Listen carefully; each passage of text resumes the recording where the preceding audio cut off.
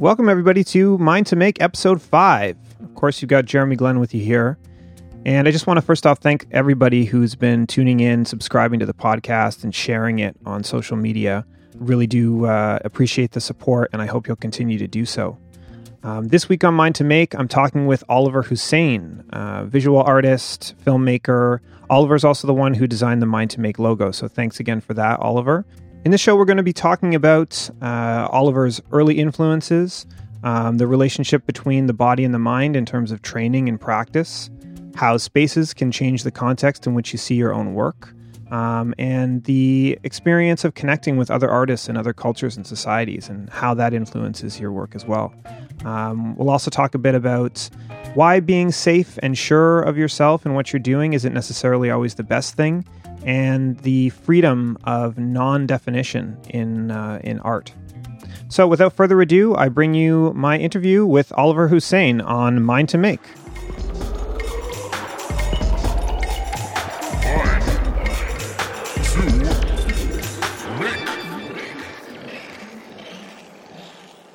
I'm here with Oliver Hussein. Hi, Ollie. How you doing? Hello, I'm good. Thank you for coming on to the Mind to Make podcast. I'm happy to be here. Yeah. Maybe you would like to give a little description. I don't want to put some words to what it is that you do. What do you like to think of yourself as doing as a creator? I know that illustration is one of the things that you do. I mean, I'm a visual artist, as you must have. I was a visual artist and filmmaker. Okay. So my background is really moving images, but I always draw, and drawing is kind of at the core of what I'm doing. So even if I'm doing a film, it'll start as a drawing usually, much more than with words. Yeah, so drawing is like it's really kind of the daily training that I do, and most of it goes straight into recycling. So it's not, it's very rare that the drawings actually have a life, like a logo or like an illustration. Most of it is really just for in-house use or no use. Right, yeah. I'm sure it comes of use, it's just not immediately apparent all the time, I guess, right? Yeah, totally. Yeah, it's a good way of thinking. So it's kind of a good way to come up with visual ideas, or also to get into the zone of whatever other media I have to tackle that day, or whatever I want to work on.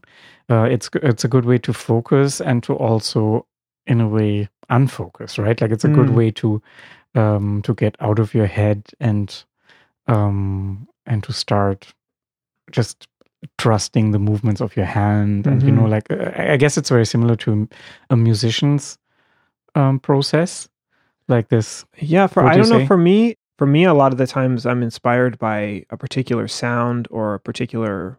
Sometimes it could be an intellectual idea, but usually it's usually just kind of playing with whatever sounds I've got at my disposal, things that I know that I like. I might gravitate towards certain instruments or something like that. If I've got an idea already in my head, then I've got maybe like a palette of sounds that I know that I want to reach for. But it usually starts with some kind of, once I've got that in place, then I'm usually playing for a while before it's something, unless that's really specific, an idea that I've like, oh, that's what I want to do. I want to try to do something like this.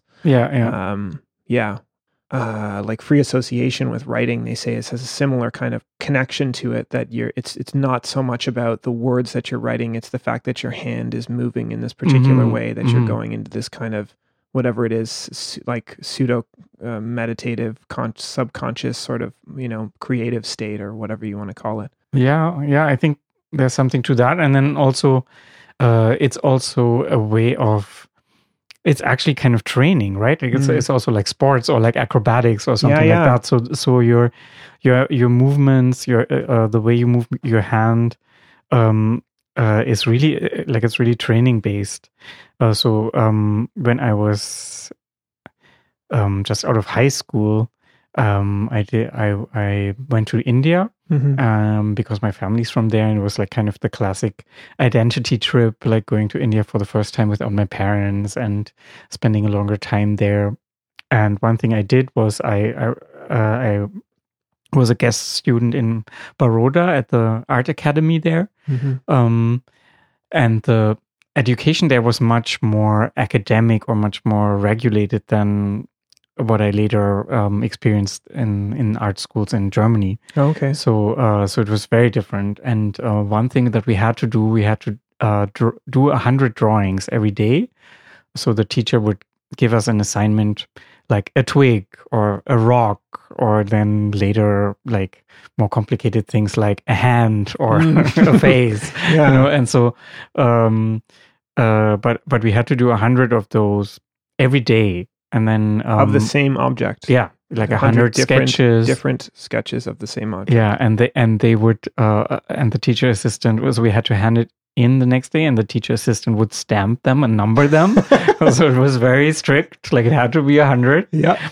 And of course I hated that, but then I started to realize how much my drawing improved, and of course nowadays I can't draw as well as at that time when I really did that 100 studies a day. Like it's totally like a figure skater or like an acrobat or something like that. It's really like this kind of body movement that you start to learn, and then you become more acrobatic with it. Yeah, once you get the fundamentals down, then you can start to you can start to jam. Yeah, you can riff off of it, right? Yeah.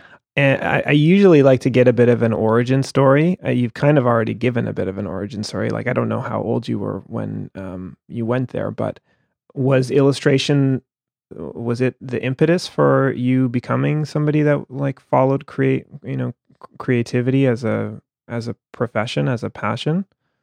Or was there some other moment that you kind of remember thinking like, oh, this is the thing I want to do? Or was it like a whole bunch of different things? I think it was really always visual art, or like that's something that I really enjoyed even as a kid. And I didn't think about illustration at the time, or like I still really don't like like that word didn't occur to me. So it was really drawing and making images like that, and then also telling stories through drawing. So I loved comic books and started to write my own comics, and then make my own kind of zines, and that was like way before even being an art student. I went to like comic book fairs, and then try to get into the magazines, or try to sell my Xeroxed comic books and stuff like that. So that was really my start. And then I already mentioned that I have my family backgrounds from India, and that those family visits to India always were very important, really important moments. And so one of my aunts, who's kind of a mentor for me, she took me on, she's an activist, or she's like a social activist, and she's really into crafts and weaving and, the whole, the kind of traditional Indian arts. And she took me on some of her research trips when I was maybe 13, and then again when I was 15. So in these very formative moments, and she made me she made me work on those trips. So so we would visit like craftspeople, and she made me copy the designs that they were drawing, like wood, like wood drawings, or like decorative drawings, ornamentals, or she would make me sketch the patterns that the weavers were doing. So this kind of like thinking about patterns and textiles and textures, that was also kind of the other base of what I started with. And I kind of still see both things very strongly in what I'm doing. So, as do I, actually. I was thinking about it as you were saying it. Yeah. So the comic books kind of evolved into filmmaking and into storytelling. And then I still work a lot with textiles also, and I'm still, like, even in the films, I'm very interested in surfaces and in textures and ornaments, and all these things, still play a role in the aesthetic.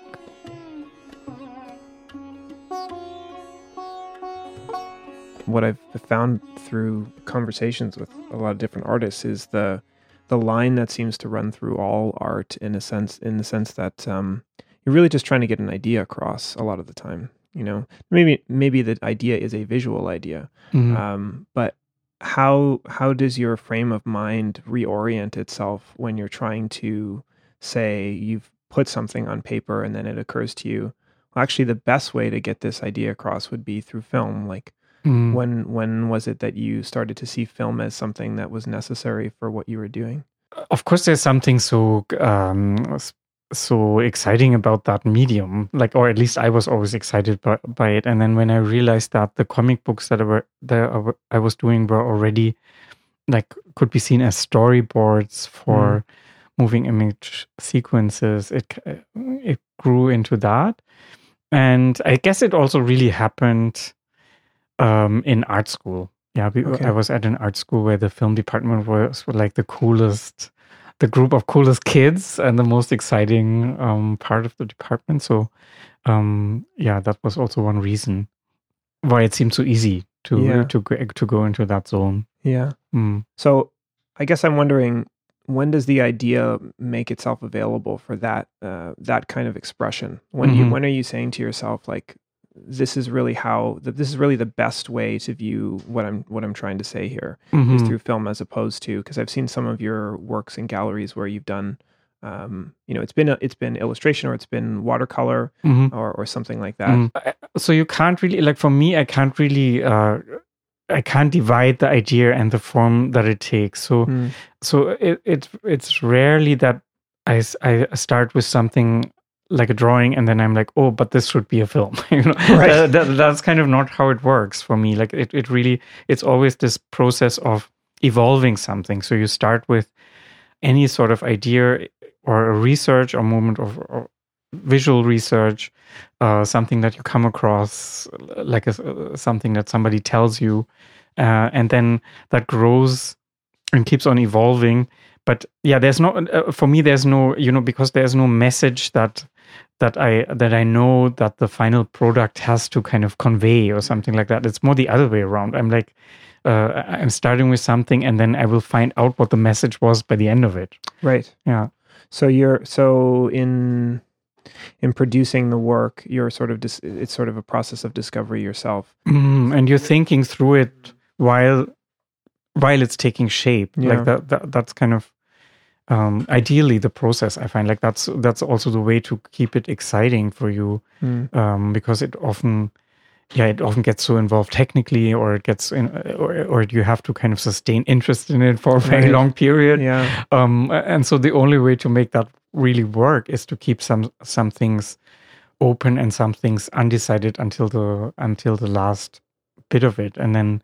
Yeah, when something's done, like especially something that took me a really long time to produce, I also need a really long time to understand it, like to get the distance again, and to be able to talk about it, and to be able to market it, which is also kind of part of my job. Yeah. I really need that moment of like some time that has passed and some distance to it to really be able to be like, oh yeah, this was about that, right? Yeah. Yeah. So if you're sort of constantly rediscovering the original, maybe it wasn't an original idea, if you're constantly learning and understanding what it is that you were looking at in the first place, when do you decide that it's like, this is the end point? Like, how do you know that distinction for you?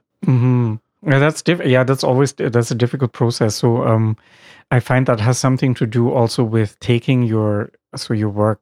In my case, that would be a film, or it would be a drawing, or it would be a piece of textile or like a silk painting that I'm working on. So sometimes the way to know it is to take it out of the context of where I'm making it. So if I did something in the studio and then I take a picture of it, like I create some sort of clean space and then light it and then take a picture of it, and then I can distance myself from it, and then I know, oh, this is actually something, instead of throwing it away and being like, oh, this is actually nothing. It just looks like all the other garbage that's like around in my space. Yeah? Right. So this moment of a shift of perspective. For video, also looking, of course, or for anything, of course, also looking at it with somebody else. So not even discussing it with somebody or like, having a studio visit or something, but just the simple thing of like somebody else looking at it with you in the same moment, that's also a very, very powerful distancing device somehow. Are you trying to read cues, or are you looking for body language or anything like that? Or are you just kind of not even consciously? It's like, it's really this situation that changes. And then I myself, my own view changes when somebody else is around, especially when you're editing something. I'm sure you have the same, you feel the same way, that sometimes you can't decide anymore on the timing. And then just having this other set of eyes or ears in the space changes also your own perception of the time that passes for some weird reason.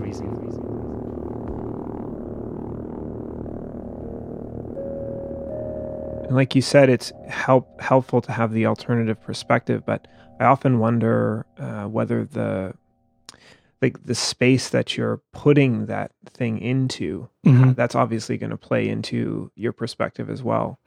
So are you looking to see it in a very neutral kind of setting most of the time, or do you feel like in many instances this has to be a very specific kind of space? Yeah, it's really powerful, that context. So whatever's possible. So I just had this experience. I was doing a residency where they gave us an amazing, perfect studio space, like a really big, bright, beautiful space for yourself with a lot of walls.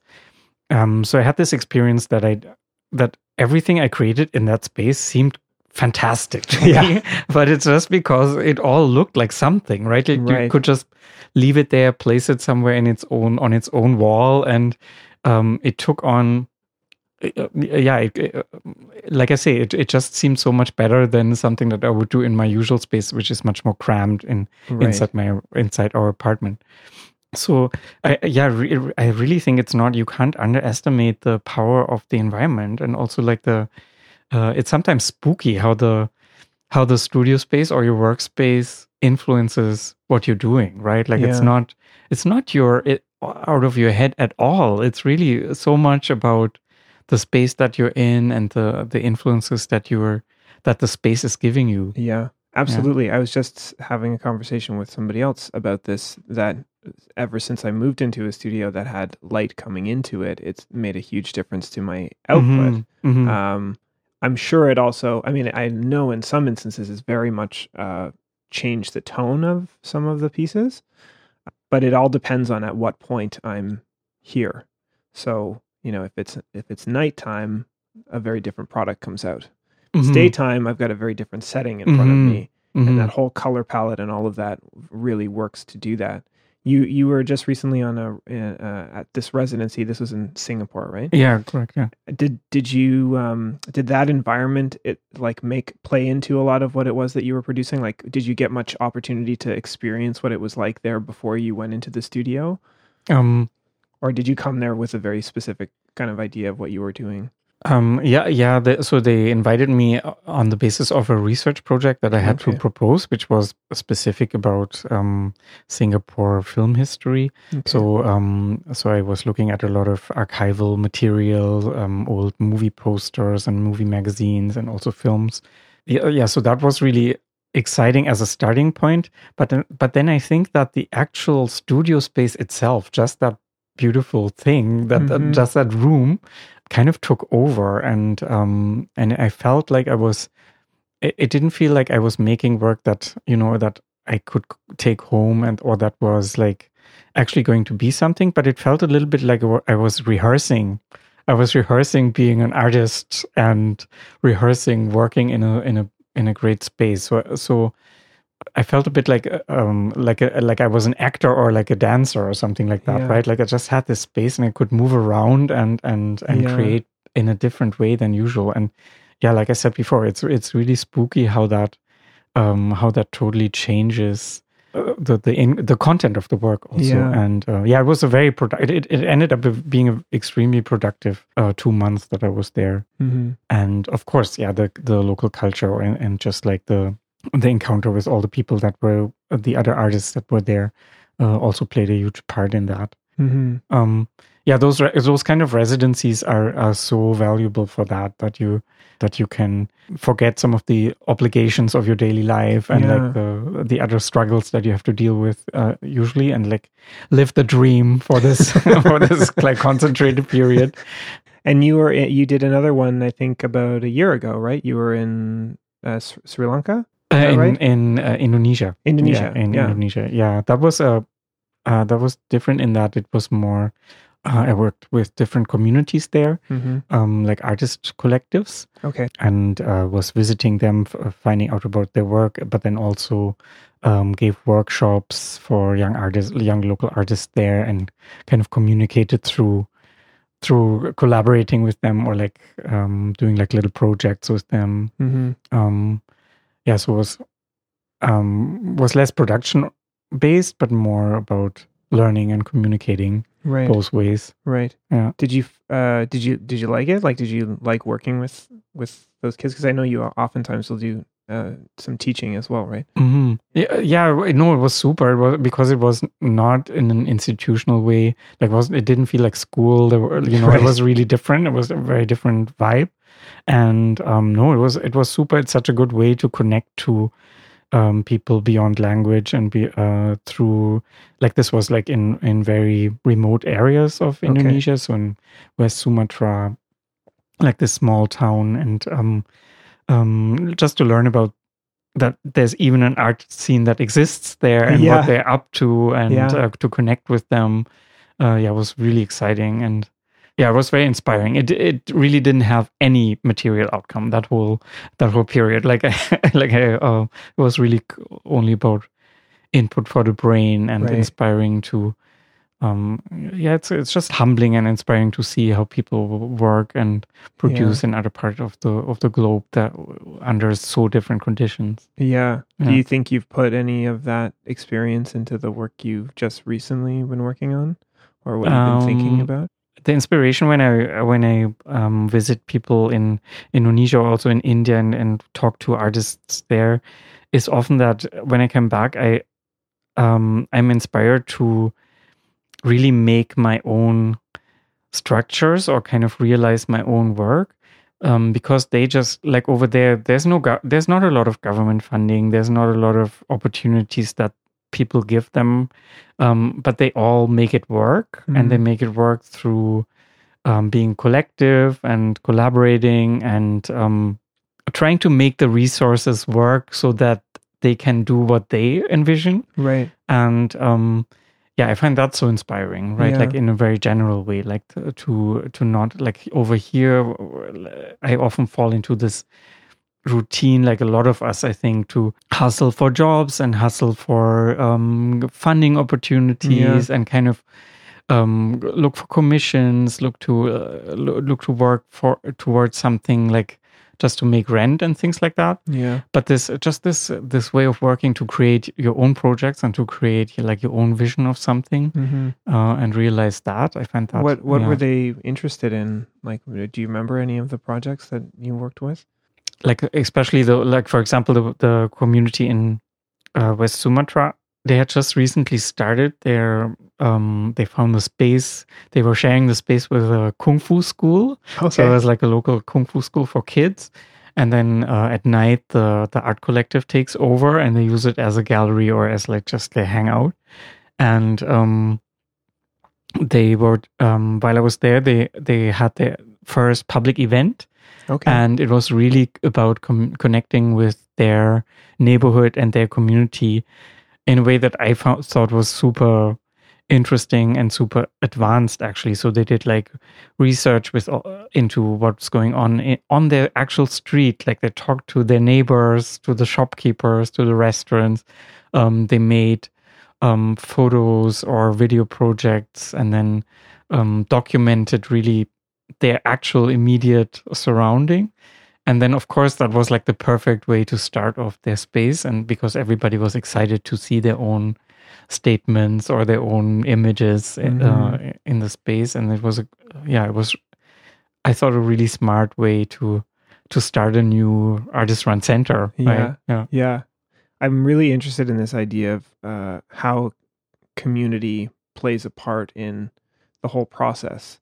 Mm-hmm. And I often I've talked with my friend Todd about this idea that in particular in some cultures, art is not seen as something that's so much like a thing unto itself. It's sort of seen in a lot of things that's produced that you could see throughout the community, that it's this expression. It's just sort of a free expression that's not trying to tackle a particular problem, or it's just kind of coming from a very pure place. And I wonder how much this idea of community plays into that, because as you're saying, and we talked about this today, when you're in your studio by yourself and you're very insular and you're focused on things that you're thinking about, then that's what you're doing, and whatever's coming into your mind at that day, or whatever things you're interested in focusing on. And of course that gives you perspective, but it doesn't necessarily relate.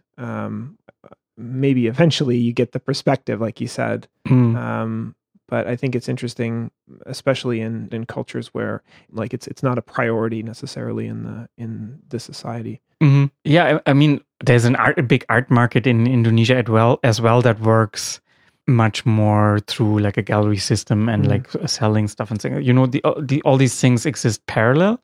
But like especially in a remote place like that, of course the art market doesn't play any role, right? Like so it's also interesting to see how these artists take that as an opportunity rather than an obstacle, right? And to because there is no definition for what art should be. The neighbors were not surprised or didn't think this was too, like not big enough as a project or something like that. They didn't expect anything, right? Like so it's just like a fantastic way to start the communication, right? And of course, there's like the part of the process of making something where you have to be isolated and where it's actually a lonely valley of doubt and there's no one else that can share that, right? Like there's no one. You have to go through that. And like something like writing, for example, is a process where that, for me, that's always like the most gruesome, where I feel like, that's always that kind of valley experience. But then there's also other parts of it where you're communicating and where you have to work with the crew or you work with other people and collaborating, and where that gets totally turned upside down, and where you're where the fun is to give as much away and to be as porous as you can be, right? And let things come your way and give things out, and kind of try to dissolve into that collective, and that's of course just as exciting.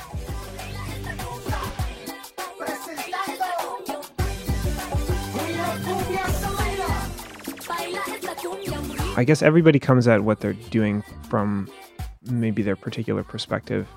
Do you view some perspectives as being more relevant than others? Well, some are more exciting for me than others, for sure. I mean, not every art is exciting for me. Right. Like, no. Yeah. But that's, of course, whatever. That can be for any reason. So that can be very subjective reasons. Can be that I really like the person behind it, or that the artwork reminds me of something very personal, like a personal memory or something like that. That it doesn't have to be like a proper reason to like something. There's no bad reason to like something. Yeah. But the same way you dislike stuff for whatever thing. Yeah. What are the things that are really that really get you going most of the time? Like, what are the things that tend to excite you? Are they just the things that you like?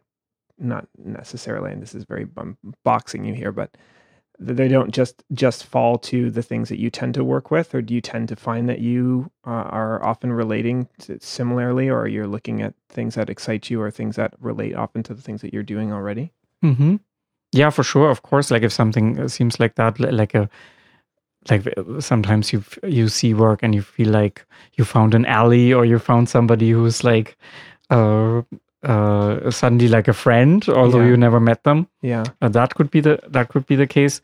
But then also the opposite might be true, right? Like there's for example, the Korean filmmaker Hong Sang-soo, who's really my favorite filmmaker. I love his work, and he's this super straight, Korean man whose films are about married guys who drink too much and have affairs with young women. So it's really the opposite. It's really the total opposite of my life and my aesthetic. But yeah, I love it, and it's so I think there are no, like I say, there are no wrong reasons to love something. Yeah. Do you think of yourself as being associated with a particular brand? Do you think of that kind of thing? Like, is there an overarching philosophy that seems to underpin your work or anything like that? Are you trying to come from a particular perspective, or you tend to be reacting to things other than and sort of drawing inspiration from your earlier life? Or So for me, I don't start with looking at my other works when I start something new. I really start with looking at whatever is the given, whatever the starting idea is. So that could be like a personal memory. It could be a piece of research. It could be an encounter while traveling. It's usually very simple things or like stories that I hear, and then those evolve into something. Or it could be a drawing, right? It could be something that I came up with. And then I always think, oh, this is so new and different. Like, this time is really different. I'm like totally on shaky new ground. Right. Like, what am I doing? How will I pull this through? But then later, like when I'm a little bit into it, I'm like, oh no, this is actually exactly like the same as I always do it. Still exploring the same ideas.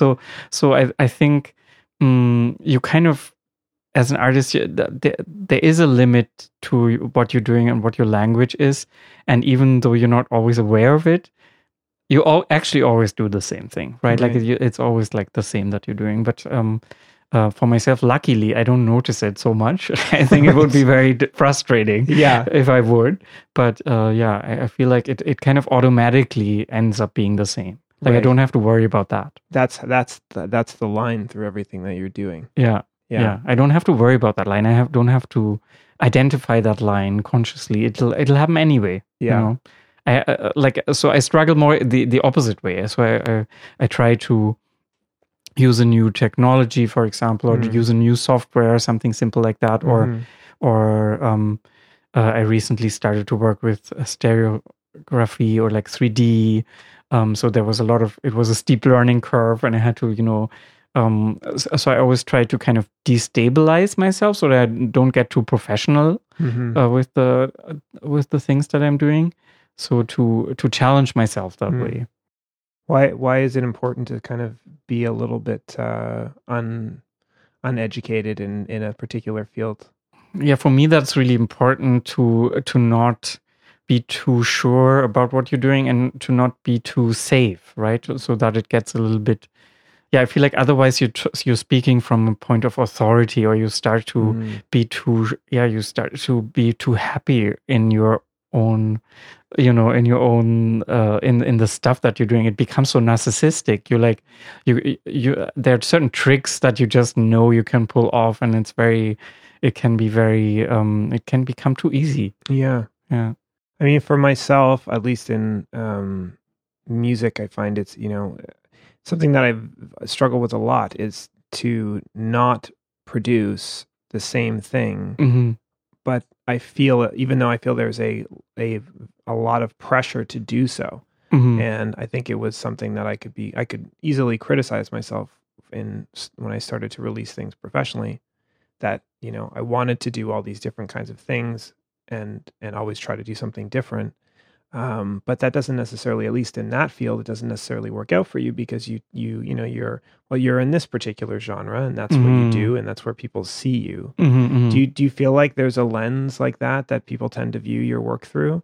Absolutely, yeah. Of course, it's very similar. I think that it's part of your job also, right, to communicate that and to have some sort of like that there is some sort of. You earlier called it branding, right? But that, yeah, it's part of your professional life. So one time, Christopher House of the Toronto Dance Theatre, he invited visual artists to do choreographies as a collaboration with dancers, and I was one of them. And that was a really interesting process to learn about dancers and how they work. And so to prepare, I took a class with him, a choreography class, and it was Deborah Hayes' method that Christopher has worked with this famous senior choreographer, Deborah Hay, a couple of times. And so kind of he was teaching her method. Okay. Yeah. And so I took this class, and that was so interesting because it was all about that. Yeah. It was all about improvising in space and picking up whatever influences you could find in the moment, almost like a meditation, so that the light or whatever the other people in the room, or whatever their movements were, you were supposed to pick up everything, right? And react to it. But then at the same time, whenever you felt that something would look really good that you were doing, or whenever you felt like, oh yeah, now I'm onto something, you were supposed to abandon it right away. Right. And so, yeah, I thought that was like such a super helpful workshop, right? Like to think about it like that. You've done classes, or you've done some teaching, and I've seen you with students sometimes. What do you try to get across to them as you're going through all these different things that you're showing or speaking to them about? Like what would you hope that they're taking from a lot of what you're teaching them? See, there it's always filtered through the institution, so it's kind of so you're dealing with a particular kind of style or a particular kind of work, or yeah. I guess I would say then, what is it that you feel is really nourishing, or that people are getting out of the artistic experience?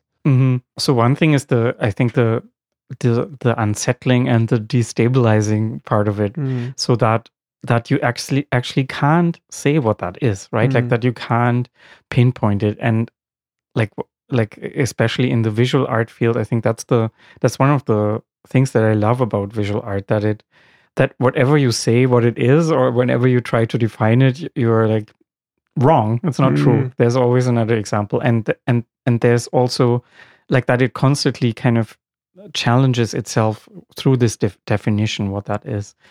And it's something that students find extremely frustrating and scary, which I understand. And so I don't try to take that away from them. Like I'm telling them, no, there's no, I won't be able to deliver that to you, and I shouldn't try to, come up with that, because it's exactly about this kind of like this freedom and this a little bit unnerving quality of freedom. That's that challenge. Yeah, that's exactly what I love about it. Yeah. I also don't I don't think that art and like creativity and art making is always so wonderful, right? Like it's also a job, and it's also it's really just like other professions use a lot of creativity, and they use a lot of power of appearance and performativity, and you have luck, and all these kind of things that are necessary to all those skills that are necessary for professional artists. So one thing that I also don't always try to do is I don't want to encourage them into this kitsch of this love of being an artist for artists, or everything like it's so wonderful because it's so creative. This whole kitsch, no, that's not so. There's this great story that I remember from some early electroacoustic musician who was studying under another, and the student basically came home. He was so upset, and he was like, "We're doing something that's like revolutionary. Like, why doesn't anybody care about what we're doing?" And his response was basically, "Who told you to become like an electroacoustic musician? Like, why? You know what I mean? Like, don't just necessarily expect this an amazing response from the work that you're doing. If you think it's important, that's great, and do it. But don't necessarily think that everybody's just gonna love what you're doing because you think it's amazing and you love what you're doing. Yeah. I think it's a good piece of realism to kind of throw into things. Well, I think we're getting pretty close to the time, and I think there's a lot of stuff I would love to explore with you more that was sort of touched on. But I really appreciate you coming in and talking with me. Yeah, it was fun to be here. Thanks.